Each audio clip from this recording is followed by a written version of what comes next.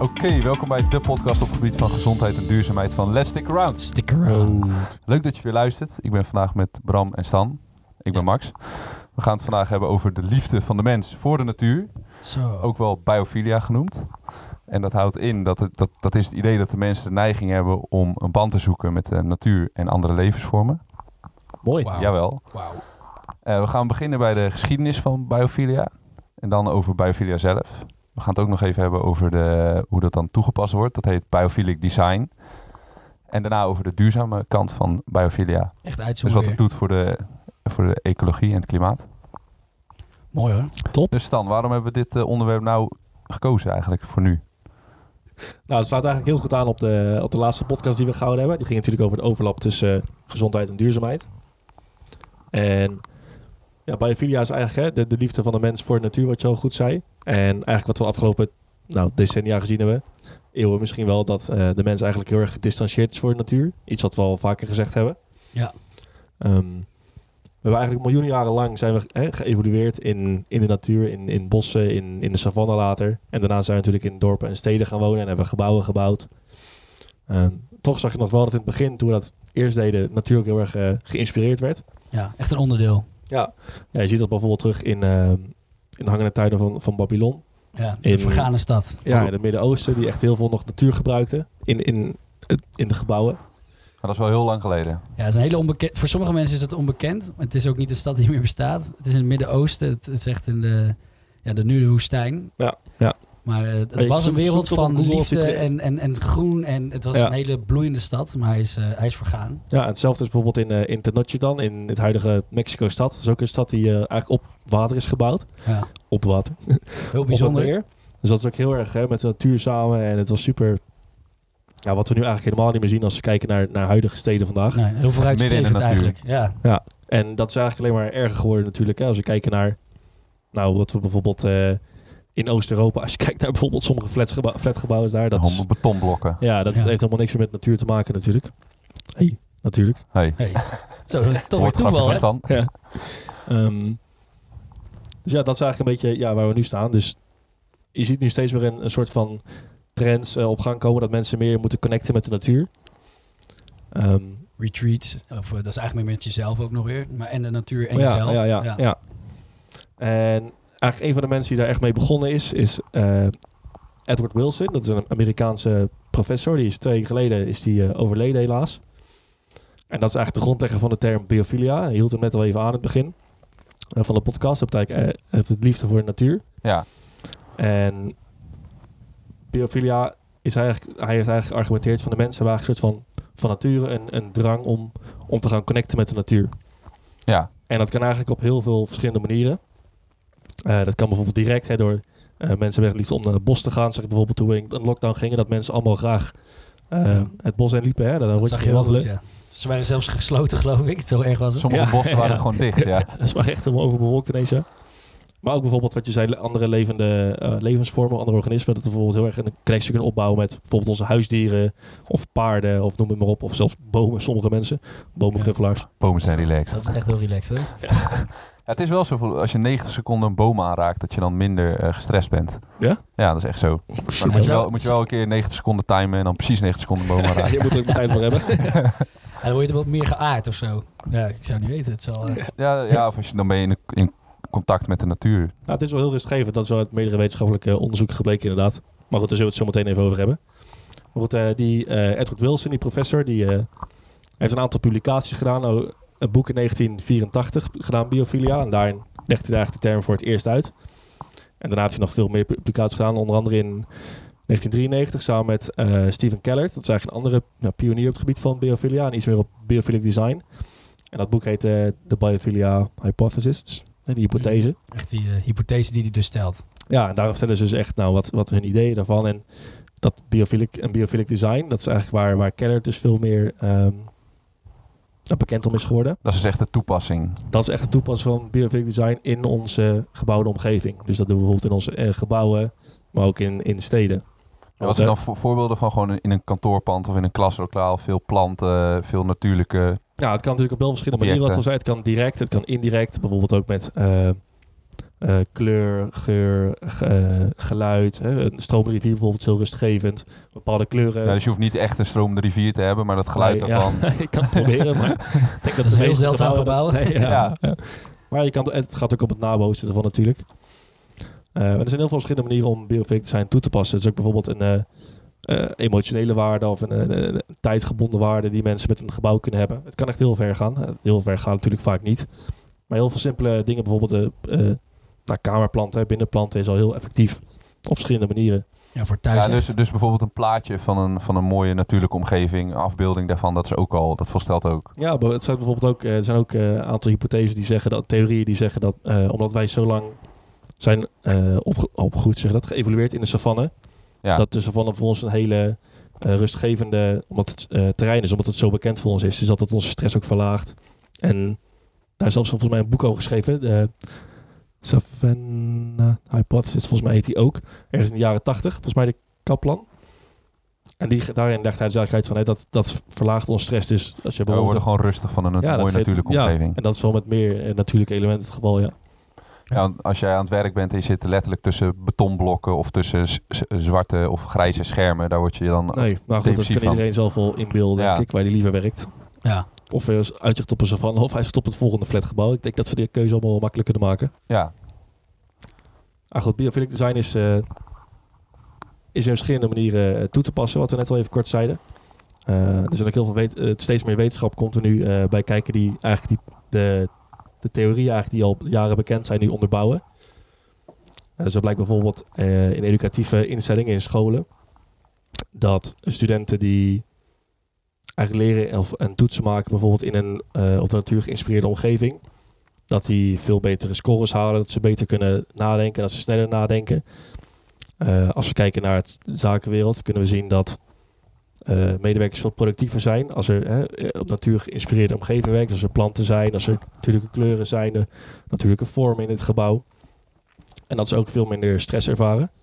En als we bijvoorbeeld kijken naar de zorg, die we ook in ziekenhuizen waarin veel groen is, veel planten, dat die patiënten sneller herstellen, dat ze lagere bloeddruk hebben, dat ze minder pijnstillers gebruiken. Dus de effecten... Je ziet het niet veel in ziekenhuizen. Nee, ziekenhuizen over het algemeen heel erg wit en verlicht.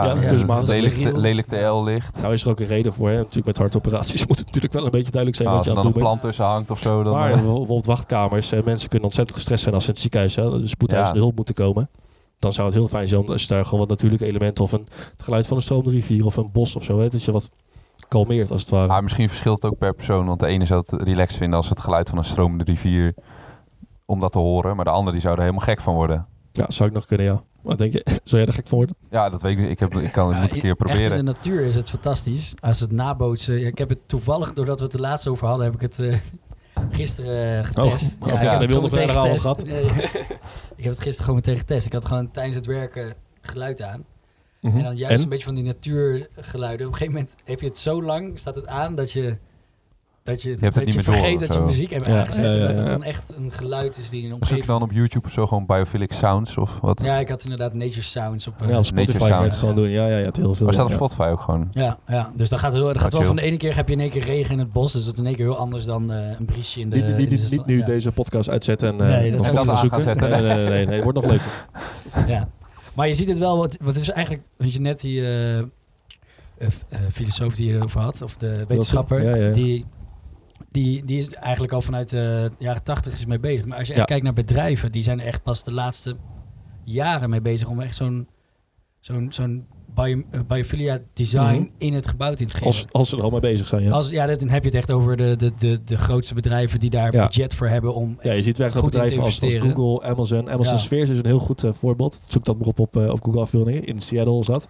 Dat is echt een heel goed... Op de interweb. Echt zo'n dome is dat toch? Echt zo'n glazen dome. Echt een hele nagebootste jungle, ja. Maar goed, dat zijn wel Google, Amazon. Ja, die hebben natuurlijk meer budget. Geld tegenaan smijten, ja.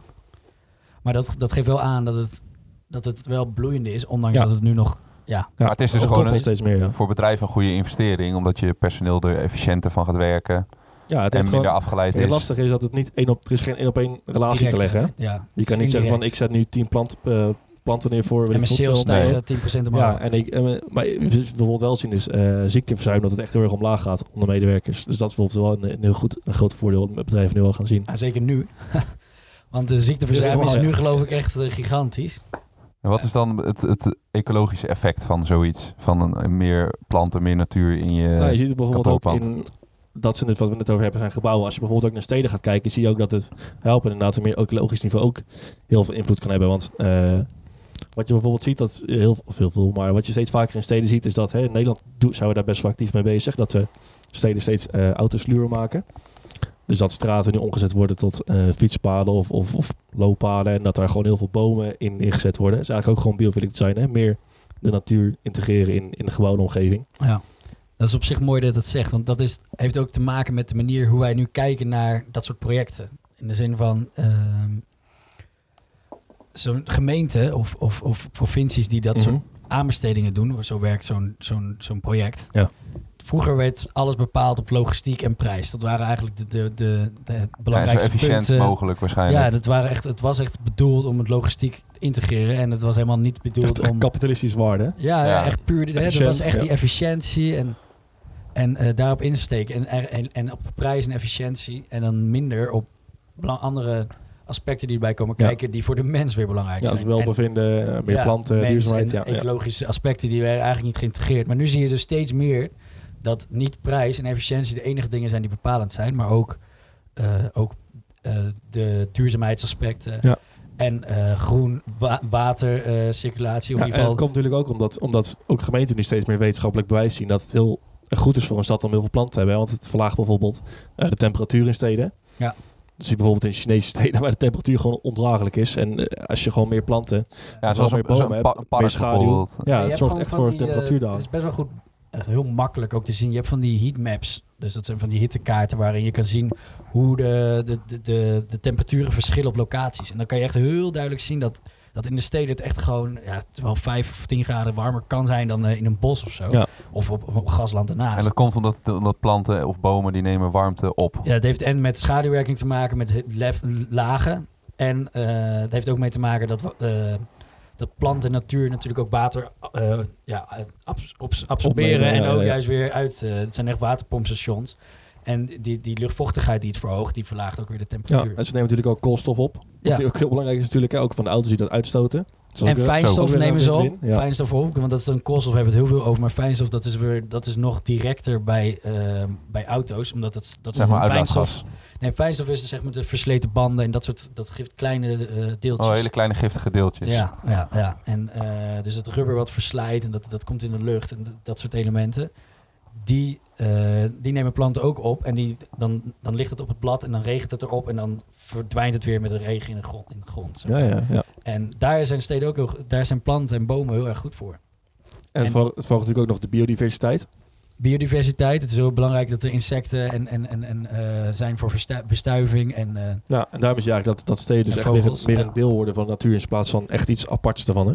Ja. En als laatste nog heel belangrijk, denk ik, want dat is wel echt een van de problemen in de stad ook, die zeker groeiende is dus hoe het water verdwijnt in de stad. En daarmee bedoel ik dus de afvoer van het grond water. Is heel belangrijk. En als je een betonnen of een asfaltweg hebt, daar verdwijnt gewoon geen druppel in. Alleen er verdwijnt praktisch niks in. Ja. En als je een boom of een bos hebt, er verdwijnt gewoon alles dat wordt opgenomen, weet je wel. En in steden is dat een heel groot probleem van waar gaat het water naartoe? Zeker doordat... Nou, als je het bijvoorbeeld dan hebt over de overstromingen in Limburg, waar in één keer heel veel water is gevallen, dat het dan niet weg kan lopen. Ja, dat heeft daar ook mee te maken. Want het allemaal verdwijnt het ergens heen en dat is naar de rivieren. Terwijl grond kan ook water opnemen. Gewoon als er allemaal bos had gestaan.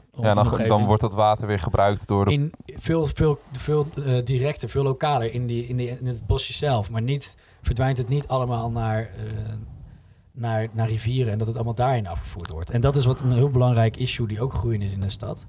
En daar komt Biophilia eigenlijk ook weer bij kijken. Mm-hmm. Dus dan heeft het nog meer effecten dan alleen dus de liefde voor de natuur. Maar het heeft ook echt veel positieve impact op maatschappelijke problemen. Niet alleen goed voor het welbevinden van de mensen, productiviteit en stressverlaging en noem het allemaal op. En herstel bij ziekte, weet ik het allemaal. Maar ook gewoon echt voor steden en ecologisch gewoon. Dus dat is echt een hele goede overlap eigenlijk. Ja. En wat voor tips zou je dan geven aan onze luisteraars wat ze zelf kunnen doen om meer biophilic design toe te passen in hun eigen leven, wonen en werkomgeving? Ja, dat zijn op verschillende vlakken. Dan ga je eigenlijk nog weer meer terug naar de persoon zelf. Dus dan heb je het over thuis, hè, je werk en woonomgeving. Daar zou natuurlijk ten gunste zijn om wat meer planten te hebben en ze ook goed te verzorgen. Het is ook het allersimpelste. Dat is niet dood laten gaan. Niet dood laten gaan, maar het allersimpelste inderdaad gewoon om zelf een aantal kamerplanten te kopen. Je verbetert ook erg je eigen luchtkwaliteit, je eigen kamer. Ja, zo heel moeilijk is het je gemoedstoestand en goed verzorgen. Dan maak je een plant zien groeien. Dat is echt dat is fantastisch. En zo'n natuurlijke kleuren gebruiken als verf bijvoorbeeld in je kamer. Ja, dat kan ook rustgevend werken. In plaats van zwart of bepaalde wit. kleuren hebben wel echt bepaalde psychologische effecten. Ja. Dus, Of meer hout. Ja, en ook gewoon naar buiten gaan. Dus de natuur opzoeken. Hè. Je kan niet een rondje door het park. Dat is ook heel belangrijk. Ja. Nou, dat zijn denk ik een paar goede tips die we mee kunnen geven. Zeker nu zo geïsoleerd zitten natuurlijk met z'n allen.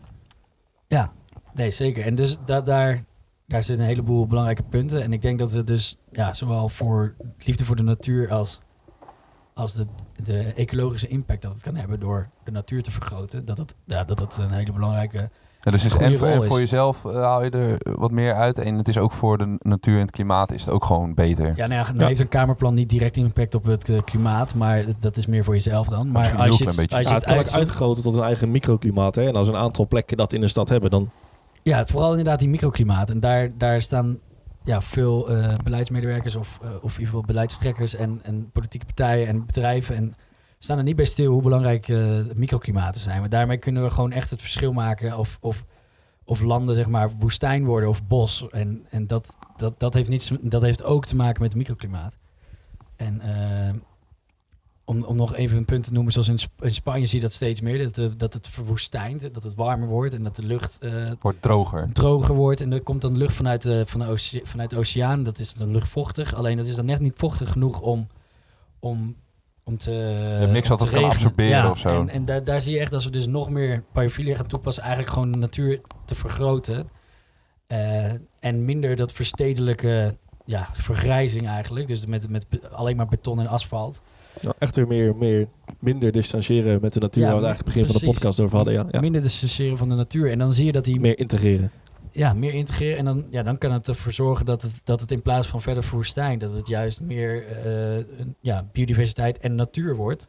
Wat dan weer heel erg belangrijk is voor landbouw en al dat soort dingen die er natuurlijk ook in de omgeving zitten. En dat in Nederland speelt dat dan natuurlijk iets minder. Maar wereldwijd is dat al een belangrijk onderdeel om eigenlijk, als we het heel simpel kunnen platslaan, kunnen we als onze natuur verdubbelen, dan zijn we heel goed bezig. Dan zijn we er al bijna. Als je ziet hoeveel koolstof en biodiversiteit er is opgeslagen in dus de natuur, van de hedendaagse natuur zoals we het nu hebben. Als we dat verdubbelen, dan reduceren we heel erg de druk op de biodiversiteit. Dan verhogen we enorm de potentie om de koolstofopslag in de natuur te verhogen. En het watercirculatie, alle problemen en bestuiving, al dat soort problemen, die worden eigenlijk enorm gereduceerd en verbeterd. En dan zie je eigenlijk die liefde voor de natuur wereldwijd. Van grappig, want het is eigenlijk maakt het cirkeltje heel mooi rond misschien. Ja. Die Wilson, waar het net over had, die professor, die heeft dus zijn laatste publicatie, was een boek genaamd Half-Life, Our Planet's Fight for Life. En daarin is eigenlijk aan het argumenteren dat we moeten zorgen dat de verdeling tussen mens en natuur eigenlijk 50-50 wordt. En nu domineren we eigenlijk de hele planeet. En we moeten zorgen dat we echt in ieder geval, dat is natuurlijk minimaal, liefst nog meer, maar 50% van de aarde echt aan de natuur teruggeven. Zodat daar biodiversiteit, dat ze als zichzelf allemaal kan ontplooien. Waar wij ook weer uiteindelijk gelukkiger worden van als mens, zeg maar. Als dat is goed voor ons eigen welbevinden. Ja. Dus het maakt het cirkeltje eigenlijk heel mooi rond zo, ja. Het heeft heel veel, het is echt een mooie cirkel daarmee. Het is wel een mooie afsluiting. Ja. Mooie afsluiting, ja. Wat we eigenlijk zeggen is, probeer zoveel mogelijk de natuur te implementeren in je eigen leven. En help daarmee jezelf en de wereld. Ja, precies. Dat is het. Dus, zo simpel is het. Nog betere afsluiting. Die was echt goed. Dankjewel, Max. Zeggen we, let's stick around, toch? Let's stick around. Dankjewel voor het luisteren en tot de volgende. Hopelijk tot de volgende. Zeker.